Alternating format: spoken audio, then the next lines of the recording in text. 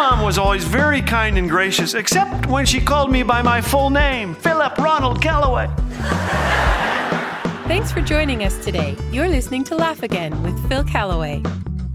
When you speak in public, you come to realize that nothing endears you to an audience quite like that moment when things go horribly wrong.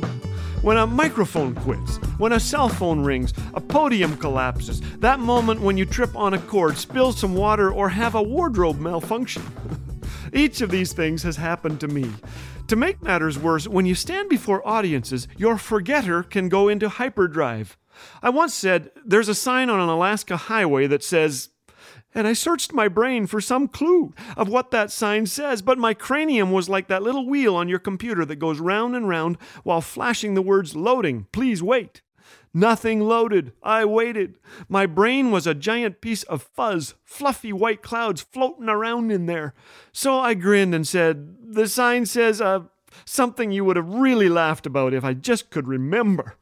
The audience was so encouraged by my forgetfulness, they laughed harder than they would have had I remembered the rest of that sign.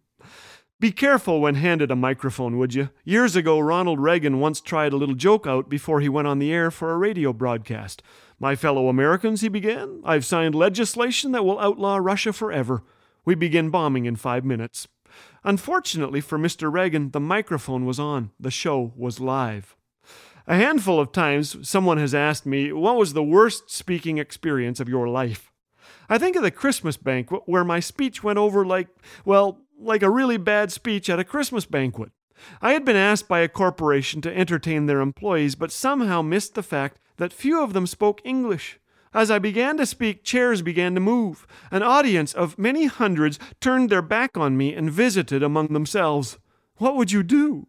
I addressed the ones who had brought me there for about 15 minutes, then sat down.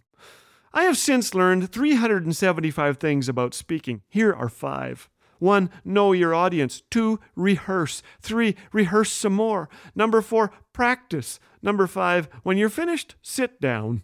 Rarely do we leave a speech saying, man, I wish that guy would have gone longer.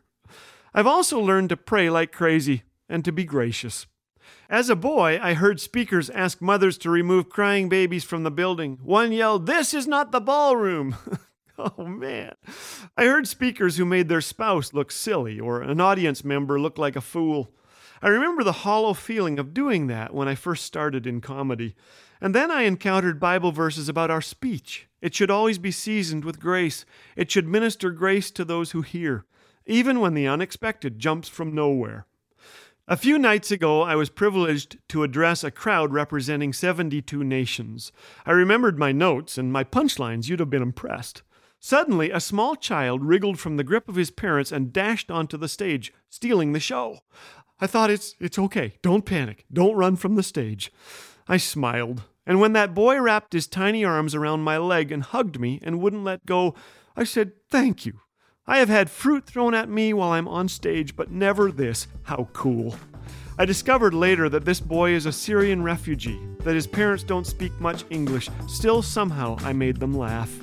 I tried not to tear up when I discovered this. I prayed, God bless this precious little boy. That's still my prayer.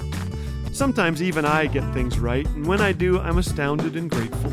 Sometimes I even remember punchlines. Remember that sign on the Alaska highway? I do now. It says, choose your rut carefully. You'll be in it for the next 200 miles.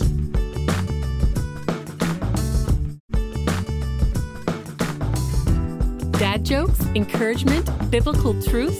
What more could you want? If you're enjoying what you're hearing on Laugh Again, we encourage you to share with a friend.